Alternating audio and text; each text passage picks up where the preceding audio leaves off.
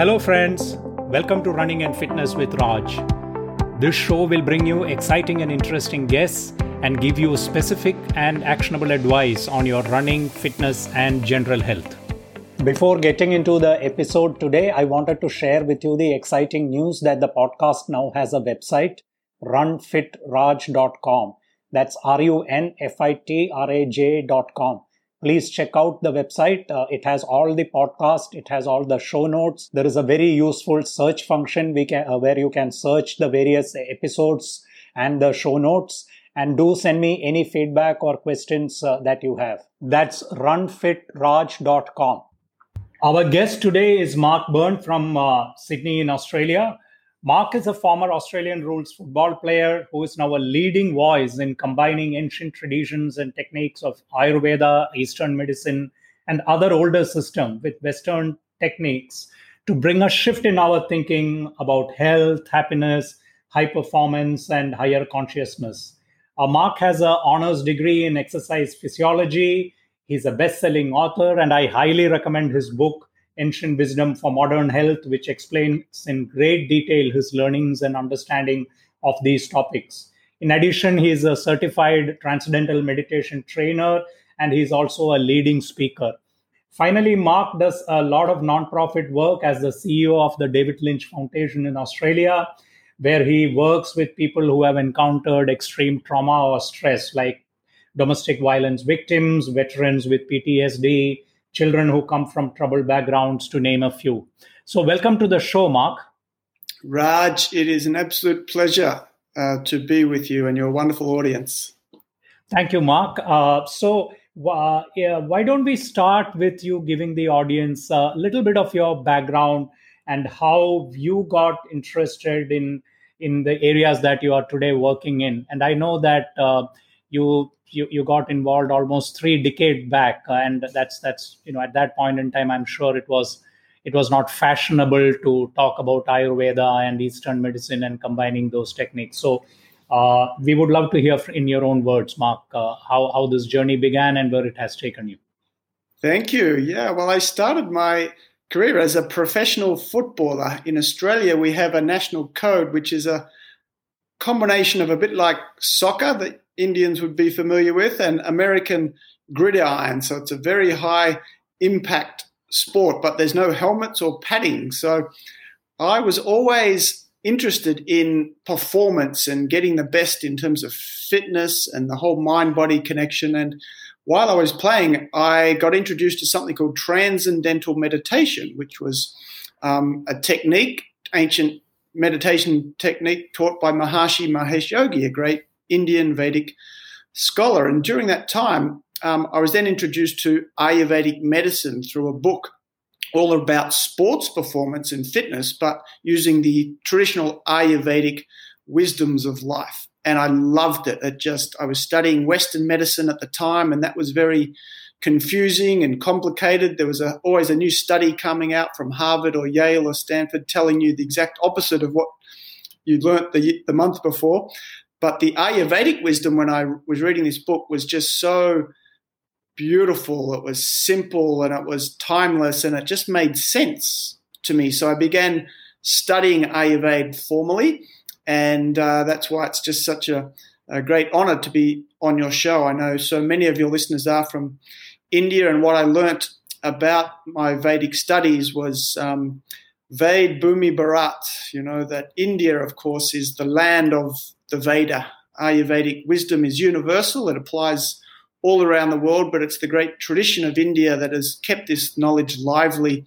And so when I went to India, after publishing my book about 10 years ago, Ancient Wisdom for Modern Health, it was really funny because I was doing interviews with, the Times of India and the Deccan Chronicles and all these media outlets, and they were always almost laughing during the interview because a white man from Australia had come to India to tell Indians that this great tradition that you have right, under your noses is really a great wisdom and a rich wisdom, and the ways of the Western countries isn't necessarily as shiny and as great as we're led to believe. So it's great to be here, and as I said, I think You all have so much wisdom, and it's great to be talking with those that have Ayurveda in their blood.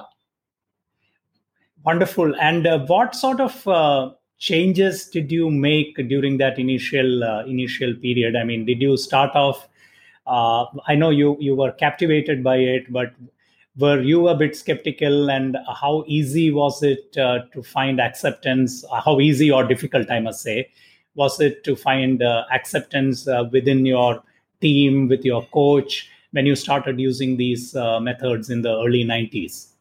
It's a great question, and the short answer was that I was a real weirdo. In fact, I always make the joke that 30 years ago, I was a real crazy person, because I would go to the change rooms before a game. There'd be 70, 80,000 people in a stadium, and before a game, I would go off to the toilets and do my transcendental meditation, while other players would have their headphones on and their rock and roll. And I would do yoga sun salutes, Surya Namaskara, as my warm-up, before the game. And in training, I would do yogic nasal breathing while all the other players are sort of huffing and puffing, breathing through their nose. So, yes, no, I was really strange. And I actually didn't tell too many of my teammates what I was doing, because I thought it would be sort of frowned on or I'd be laughed at. But now, of course, 30 years later, so much science and research and just global understanding of these ancient principles of health and fitness and performance are now coming to light. So I feel like I'm being validated. Okay. And before we come to some of the main points that you talk about in the book, Ancient Wisdom for Modern Health, one final question. How was the transition from a professional player to now a leading speaker and author, and basically an advocate of combining these techniques? Yeah, no, it was definitely challenging. Obviously, 25 years ago, these ideas and practices such as yoga and meditation were not mainstream. So it certainly had its challenges, but I was always sort of inspired by particularly my teachers. And I mentioned Maharishi Mahesh Yogi earlier, who was, back in the 1950s, the story was he came down from the Himalayas in Uttarkashi in northern India because he was just overwhelmed by the suffering of people in the Western world. And he felt that it's just these simple practices of transcending and being able to go beyond the sort of surface level of the turbulent mind and the stress and things we have is actually not difficult. And of course, at that time, most people around the world had no idea of meditation, or they thought it was difficult, or you had to be a monk and go off and be, in the caves. But he just made it practical. So I've always been inspired by people like that. Just because something may not be popular at the time doesn't mean it's not true and it's not beneficial, and someone has to tread the path. And so it's been challenging in many ways, but also really enjoyable to and rewarding, I'm sure, as the years prove. Okay, absolutely. Great. Okay. Now let's start with the one of the principles that you enumerate, and I've read about it, and I have listened you talk about it. This is the concept of live in tune with nature's daily cycles. What does that mean exactly? And on a practical basis, how should we look at it? Yeah, it's a really interesting one now, because what we have done over the last 5 or 6 years, particularly from a Western scientific perspective, is through things like circadian medicine and chronobiology, which are considered the cutting edge of modern science, that it's not just what we do in terms of what food we eat, what calories, what type of exercise we do, what times of stress management.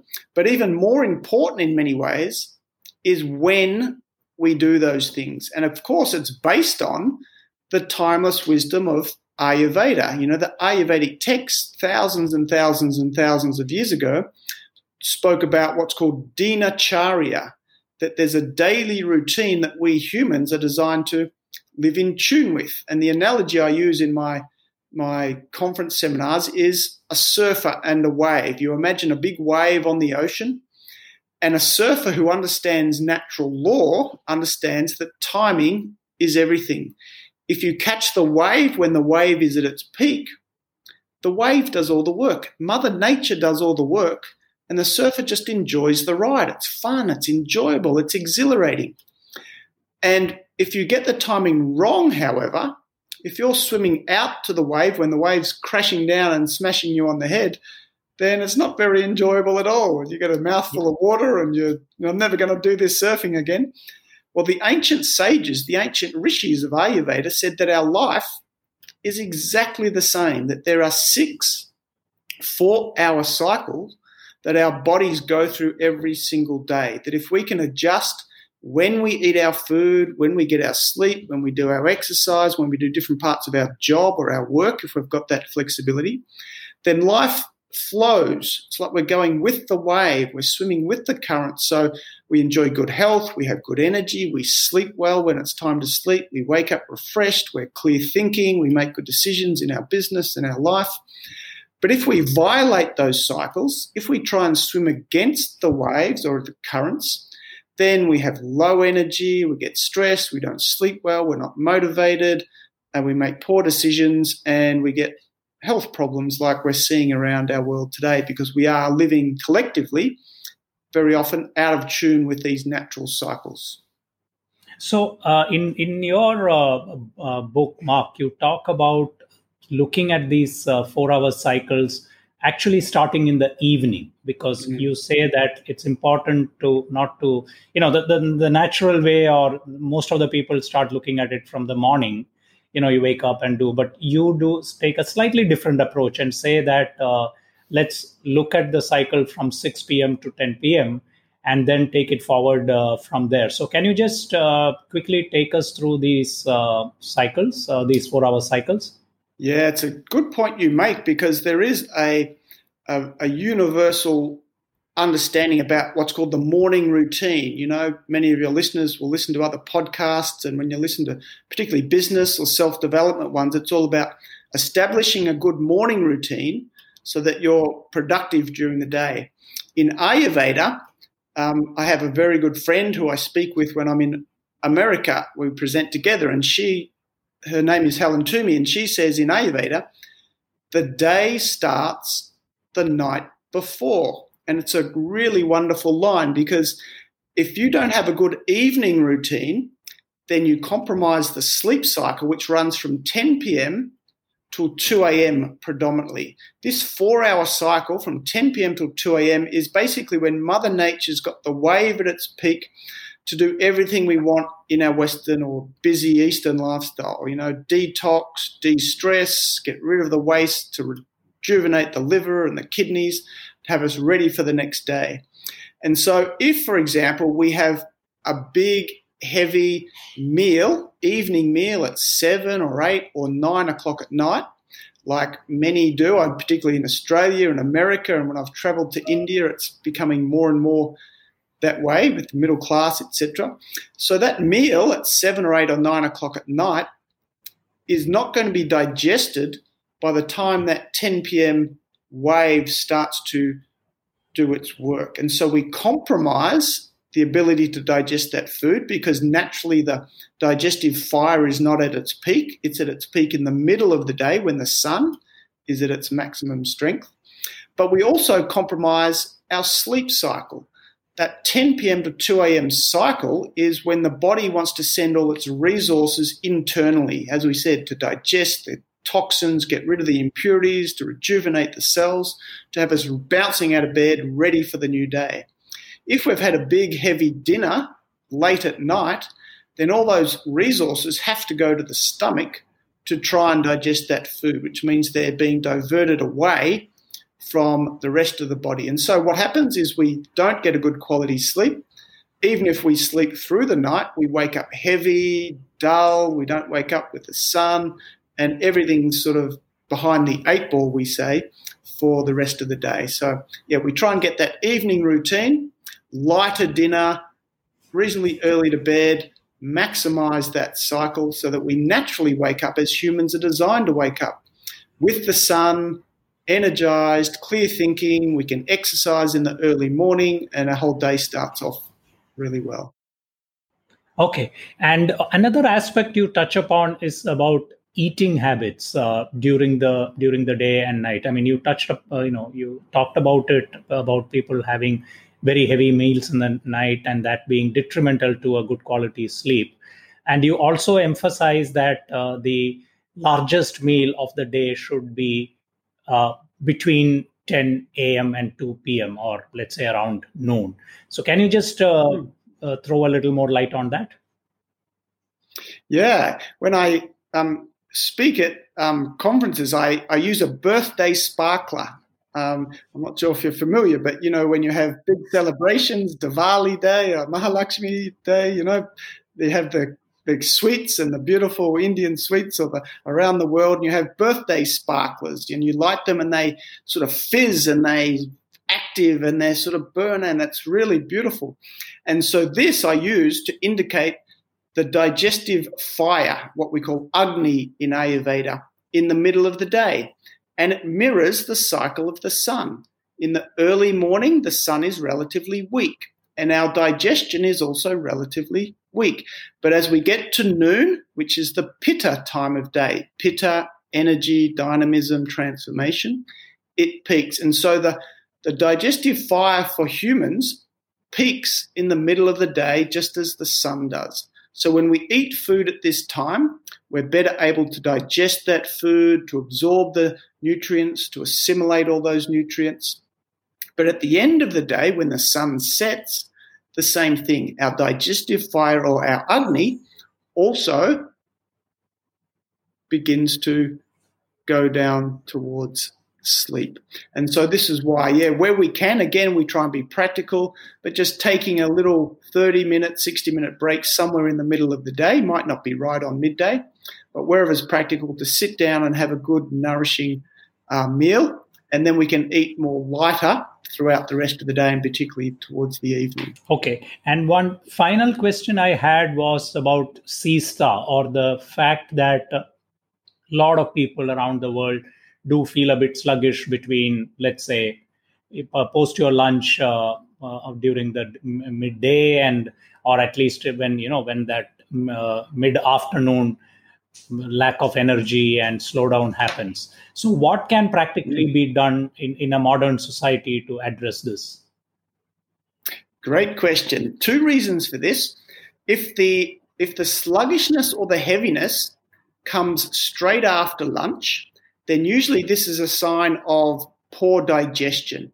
Maybe we've eaten actually too much for lunch and we're unable to digest that food properly, and so we get sleepy or sluggish. So the remedy for that one is just, even though we call it the main meal of the lunch at lunchtime, we still need to eat according to our appetite. So the principle in Ayurveda is that we eat to 75% of our capacity. So the stomach doesn't get full. We eat to 75% so that there's some room to properly digest that food. Where we get sort of sleepy or low energy more towards the middle of the afternoon, say 3:30, 4 o'clock, this is a very common thing. And this is actually due to what's called Vata dosha. So between 2 p.m. and 6 p.m. is when the principle of Vata is at its peak. Vata is dominated by space and air. It's all about movement and communication. And so in the afternoon, we have this mid sort of afternoon energy slump. And so what we need to do here is just to recognize that it's actually in some ways a natural part of our body cycles. We're actually not designed to have peak performance and energy levels right throughout the day. They actually fluctuate and cycle. It's like pulling the arrow back. Maharishi has this analogy that you pull the arrow back on a bow and then you release it to allow the arrow to shoot forward with energy and vitality. And so the mid-afternoon actually is a time where ideally we do take a little mini break. If we can't have a whole sort of 30 minutes away from work to go and meditate or something, even a 5 or 10 minute, what we call a power nap. And a lot of the great research, scientific research today, in top-level companies like your Googles and your Facebooks, where people have these little power siesta naps, little sleep pods, they have them. Performance and productivity skyrocket after them. So part of it is just mentally understanding that even though I might not be working for 5, 10, 15 minutes, my resultant productivity post that little mini rest will actually outweigh the time that I haven't been working. So other things are just like things like sweet teas. Often there's what's called like Vata teas, very sort of sweet teas that calm the nervous system, maybe some sweet fruits, some sweet lassi.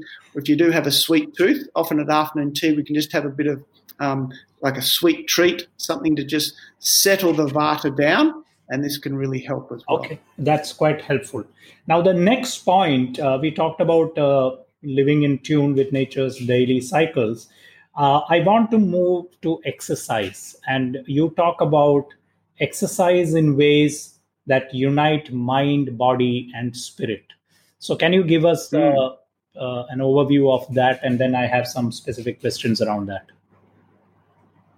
Yeah, what I learned from Ayurvedic medicine about exercise was a real life changer for me. At the time, I was playing elite professional sport, and the underlying motto was no pain, no gain. That is, we have to push our bodies through their comfort zone, break the body down in a sense so that it will build up, push the cardiovascular system to its limits so that it gets stronger and we can run faster or quicker. This makes sense on one level, but of course, as we all appreciate as athletes and those that are listening that run or play sport, is there's a limit generally to that way of training. We call it the plateau. At some point, the body can't go any further and it actually starts to break down due to the stress on the system. The ancient wisdom, the Ayurvedic wisdom of exercise was that we actually don't train to the point of extreme stress. We actually reduce the intensity level and we incorporate various principles to do with breathing. So we breathe through the nose rather than the mouth, which most people breathe through when they get to any significant level of intensity. Breathing through the nose, however, allows the body to stimulate what's called parasympathetic nervous system, or the rest and digest nervous system, as opposed to our fight or flight response. Mouth breathing activates that fight or flight response. We start to burn carbohydrates more as our predominant fuel source rather than fat. Our digestion shuts down, and it's a very short-term response, which is why traditionally it was our emergency or life-threatening response to stress. We're out in the woods and a bear comes at us, we've got to fight the bear or get the hell out of there. And so this is the response. But we don't want that when we exercise, because what we're trying to do long term is to remove stress from the body. Because the ancient understanding is, in Ayurveda, that it is stress that blocks the infinite intelligence of mind and body to function perfectly, which is yoga. Yoga means union, perfect union of mind and body. And it's stress that accumulates in the physiology, which obstructs that perfect functioning with frictionless flow. And in sport, we know it as the zone state, the runner's high experience. These experiences that people have maybe once or twice in their entire lives, where they just get into the zone, they're in the flow, they're playing sport, they play the best game they've ever played, but it's effortless. There's no stress. They just spontaneous right action. They just think ahead of everyone else. The ball bounces the right way. When they're running, it's like their feet are just running on top of the ground. There's no heaviness. They're not building up lactic acid. And these are the peak experiences that we all want, and we want them more.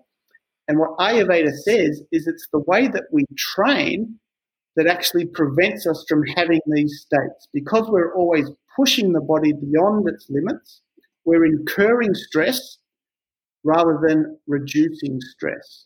So in the book, the chapter you mentioned, we have what we call the ABC of exercise. If people want to sort of try to train in a slightly different way to improve their chances of having these experiences, the A is for attention.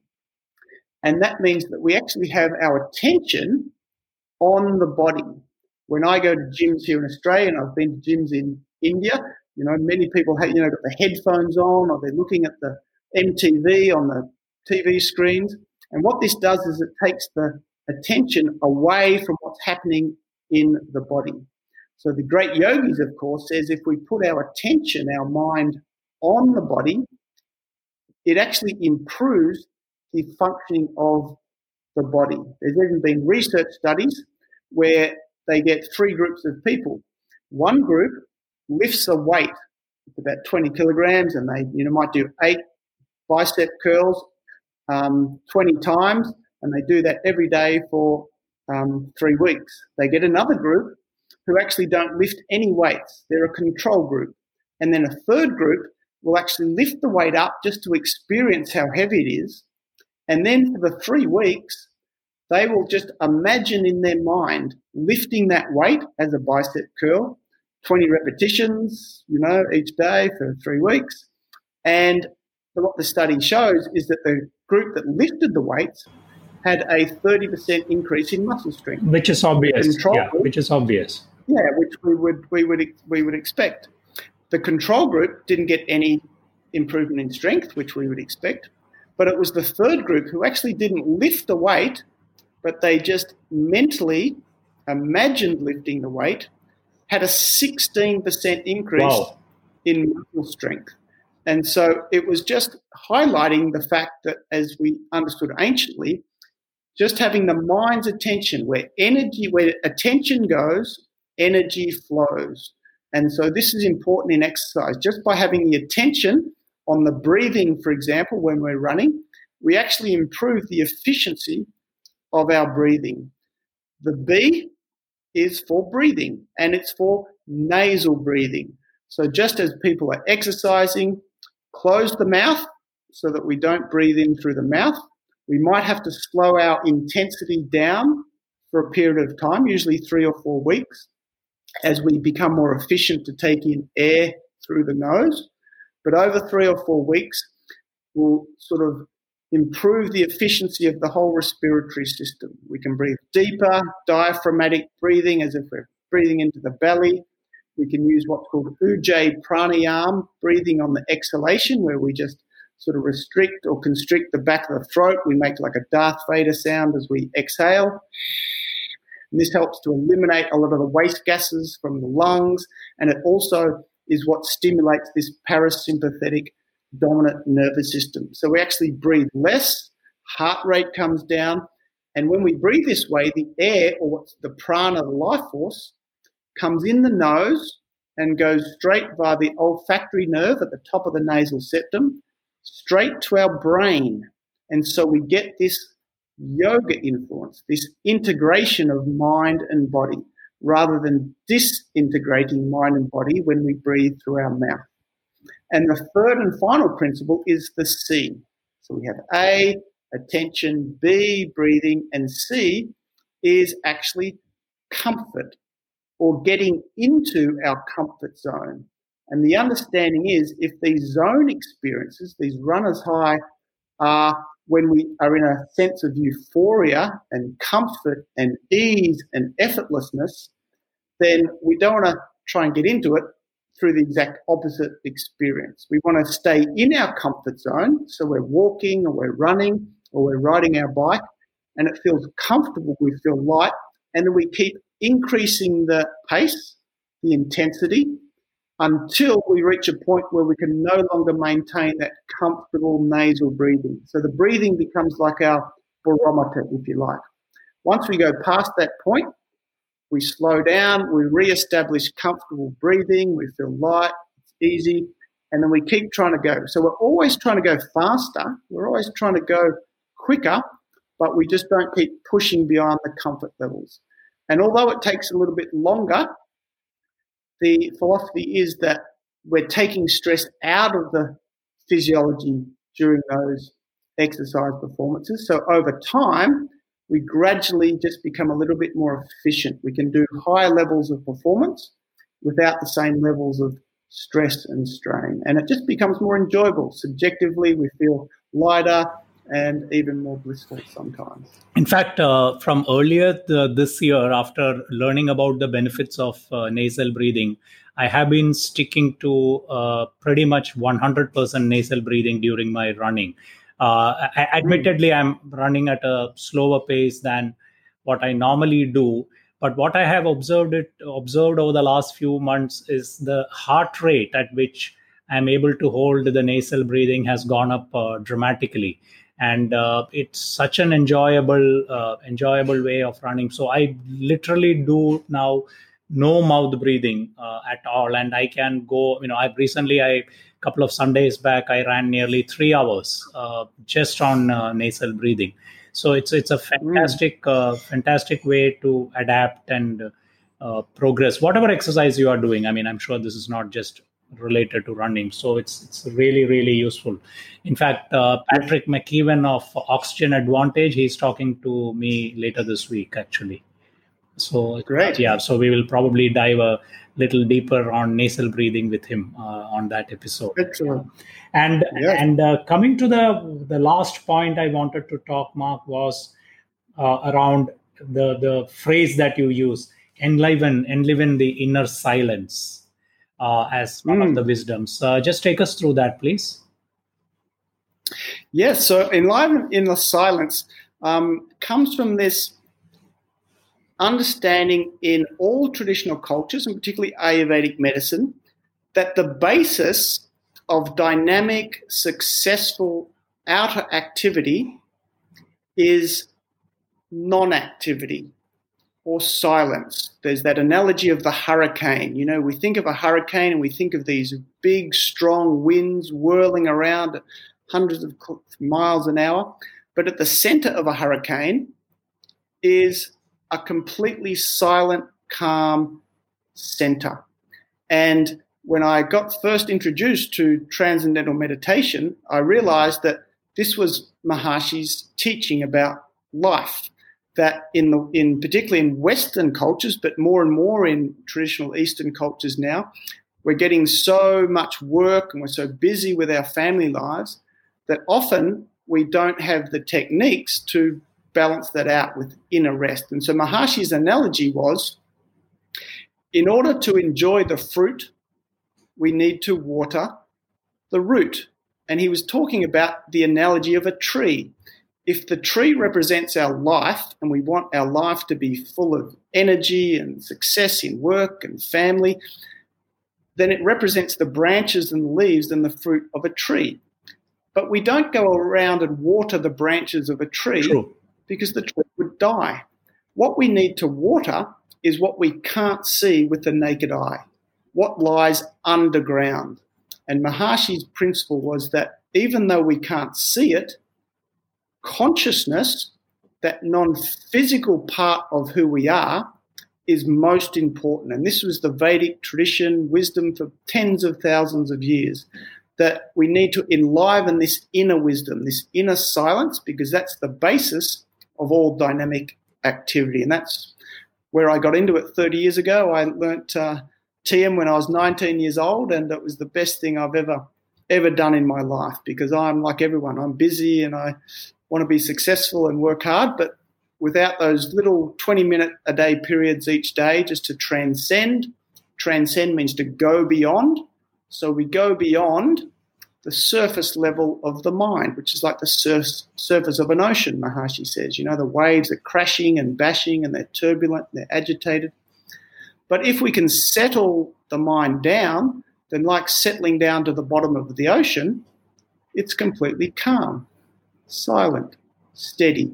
And so those little periods of just inner silence when we transcend, absolutely gold. We come back into activity and we're clearer, we're more alert and more successful in whatever activity we undertake. So that's inner silence. So this can be done through transcendental meditation, of course, and I'm sure other meditation techniques.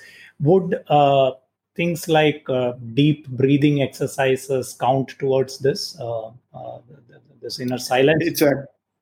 It's a wonderful question, and really fortunate that in the last 5 years, through what's called neuroscience, we can now answer this question very clearly. And what neuroscience has shown is that different types of meditation have very different effects. And so all different types of meditation have their value, absolutely. But what science shows that we now know that there's 3 distinct types of meditation. The first is what they call focused attention. And this is the very sort of traditional types of meditation where there's often some focus of the mind. You know, we have to concentrate on something or contemplate something.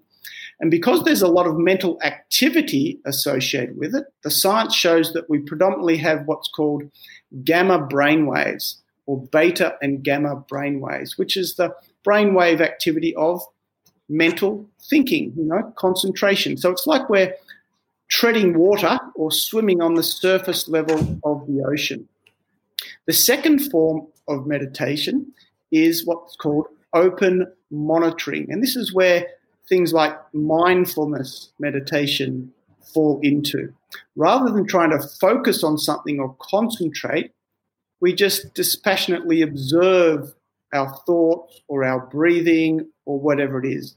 And the science shows that this is very beneficial for as if ducking under the surface of the waves. The mind settles down a little bit. It's not so active, but it is still active. So it produces predominantly theta waves, and so which is sort of like the onset of dreaming. They're a slower brainwave.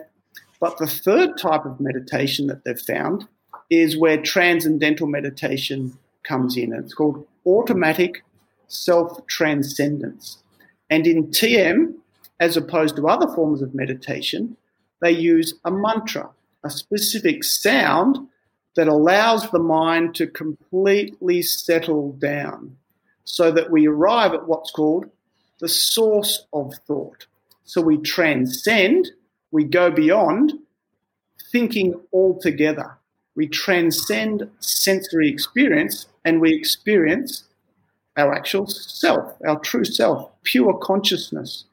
And so this creates a completely different brainwave activity. At the front of the brain, what we call our executive control center, the prefrontal cortex, the CEO of the brain, there is alpha-1 brainwave activity. It's alpha-1 which is correlated to these zone experiences that we spoke about earlier, these peak experiences where we have perfect mind-body integration.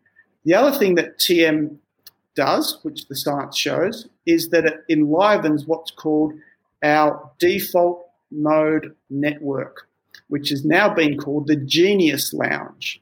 And so those that are in business will understand that they have their best ideas, their most innovative insights, you know, their $1 million business ideas when their brain basically goes offline. You know, it's like the person that's trying to remember someone's name and they can't. They're trying to think and they give up and they go and have a shower or they go for a walk and the person's name pops into their head. And so what they've found is that there's a network in our brain that they're now calling the Genius Lounge. And why people like Steve Jobs, who's, you know, the former head of Apple Computers, known as this creative genius, why he would go for a walk when he was meeting people. Instead of brainstorming ideas sitting down at the desk, he would always ask them to come for a walk with him. And this is where they would access this Genius Lounge. So the research shows that when we transcend in transcendental meditation, we actually enliven this Genius Lounge. At the same time, we have this alpha-1 coherence at the front of the brain. When we do mindfulness or other concentration or focused attention type meditations, we actually switch off the Genius Lounge. And so this is why they are all different. All of them are good. They all have their benefits. But TM has this unique ability to improve the communication between our Genius Lounge, creative insights, great ideas, as well as our decision-making, focus, concentration, area at the front of the brain. Okay. So, really interesting. Okay, this is really helpful. And so, how do somebody get started on TM? I know it's a vast topic, and probably we can do a few episodes on TM itself. But for somebody who's not experienced TM before, what's a good starting point? Yeah, so TM is taught as over a 4-day course for about an hour, 90 minutes a day for 4 days.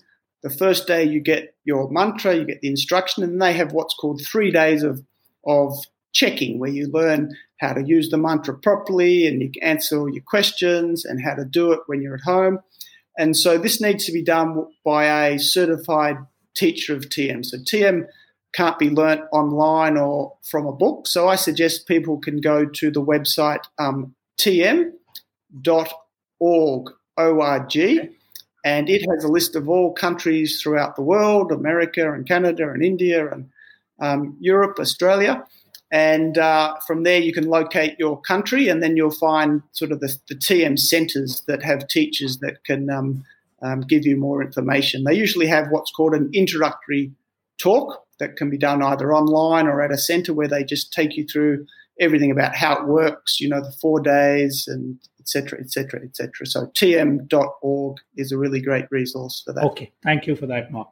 Okay, now before we move on, I do a fun segment with my guests. It's a quiz of 5 questions. So if you are ready, I would like to run through with that. Wonderful. I look forward to it. Before moving on, I wanted to request all the listeners to please leave a rating and review on Apple Podcasts or iTunes. It will only take you a couple of minutes, but it will help the show enormously and help other listeners to discover the show. So please do take a couple of moments to go and leave a rating and review on either Apple Podcasts or iTunes. If you are using another app which allows you to leave a comment or a rating or review, like for example Castbox, please do that either. We also request you to please check out the website runfitraj.com, and also if you have any comments or suggestions, to please write to me directly at runningandfitnesswithraj@gmail.com. You can follow all podcast related updates on Instagram at the handle Running and Fitness with Raj, or on Facebook on the Facebook group Running and Fitness with Raj. Now let's get back to the show. So the first one is in road traffic parlance, what is a green corridor? A green corridor in traffic. Would that be where they block off the road to all vehicles? There's no vehicles, but they plant lots of green trees and plants. No, not at all. It's not that sort of a green. This is basically a designated corridor when you have to do organ transplantation. When you have to move organs from one end of the city to another, from one hospital to another hospital. So that's what it is.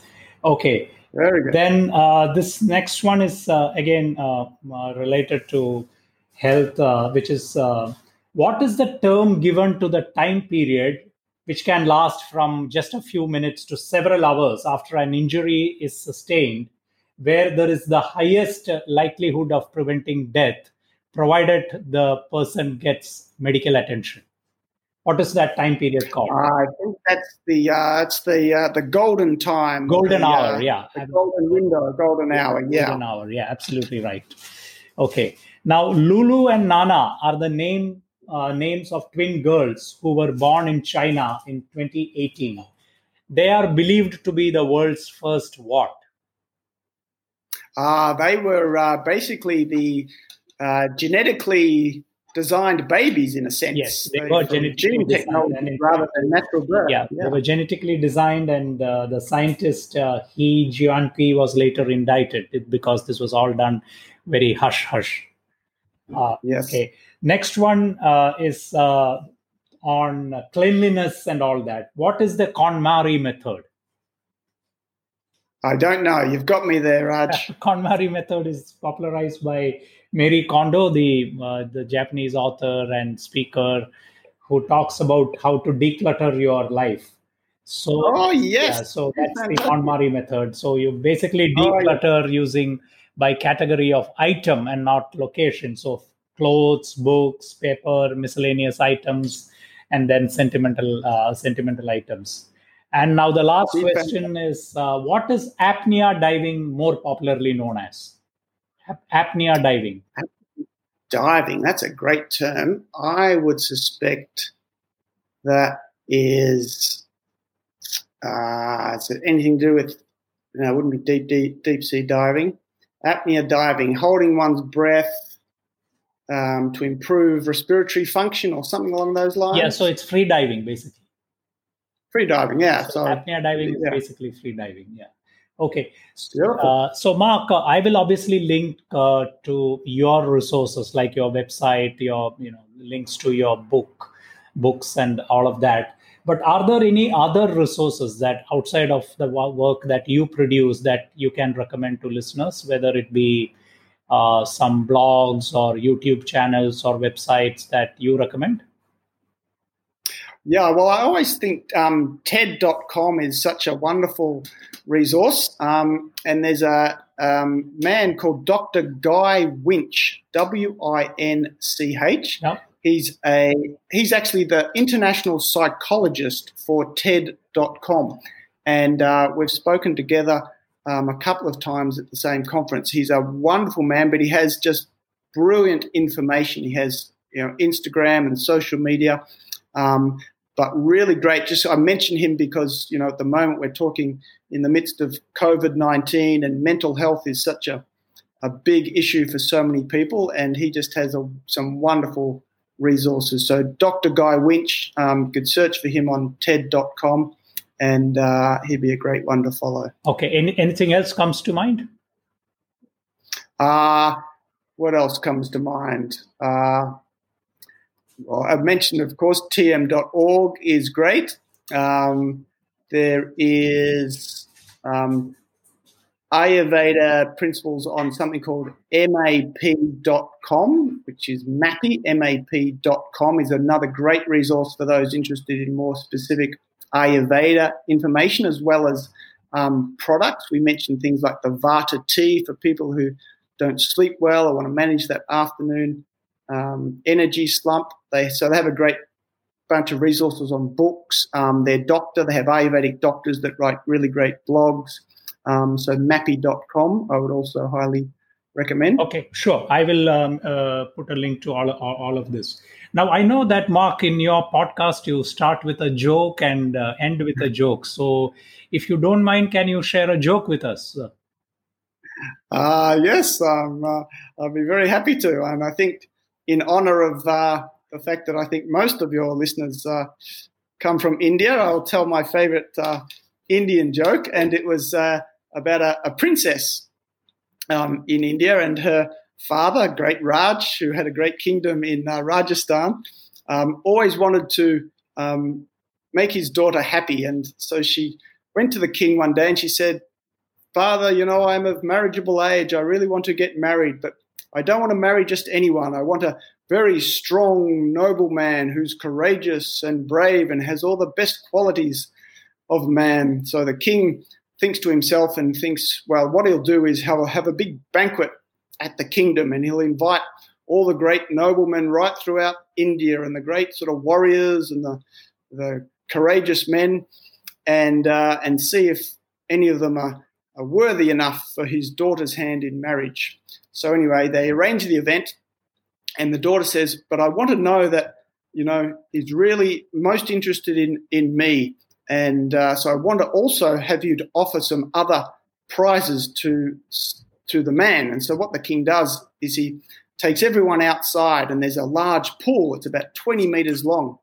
And so he puts in the pool all these venomous water snakes and eels and piranhas, and he hires some crocodiles from Australia and stingrays, and he gets up in front of all the thousands of men that have come, and he says, "You're here tonight for a very great prize. The first man who can successfully swim through the pool of piranhas and eels and stingrays and get to the other side can either have my daughter's hand in marriage, they can have some of my vast lands throughout the kingdom, or they can have a treasure of gold. But they must do this before midnight tonight.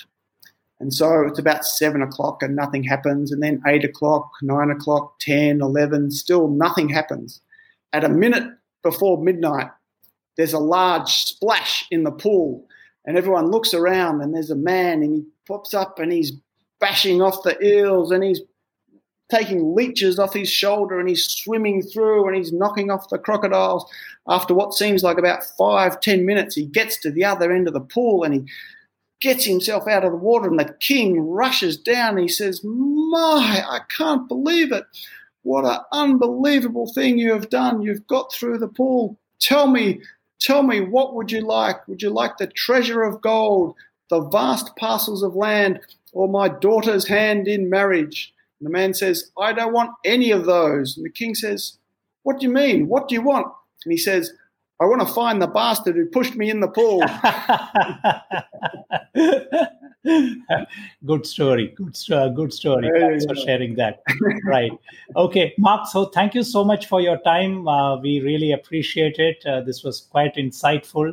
I know that there are many other topics that, we can discuss with you. And, we really hope we will be able to host you again, in a few months' time. So thank you very, very much. Thank you, Raj. It'd be a pleasure to come back anytime, and keep up your great work. And to all your listeners, wishing them great health. Thank you, Mark. Thank you very much to all the listeners. Please check out the podcast website, runfitraj.com. That is runfitraj.com. It has all the podcasts, it has all the show notes, and there is a very useful search function as well. You can reach out to me on my social media handles, which are Running and Fitness with Raj on both Instagram and Facebook. And you can also email me on runningandfitnesswithraj@gmail.com. Please let me know if you have any questions or specific guests you would like to see on the show. I also request you all again to please subscribe to the podcast and spread the word. Please also leave a review on iTunes, as it will help enormously to grow the show. We will continue to bring you exciting and interesting guests and give specific and actionable advice. Stay safe, stay healthy. Until the next show, goodbye.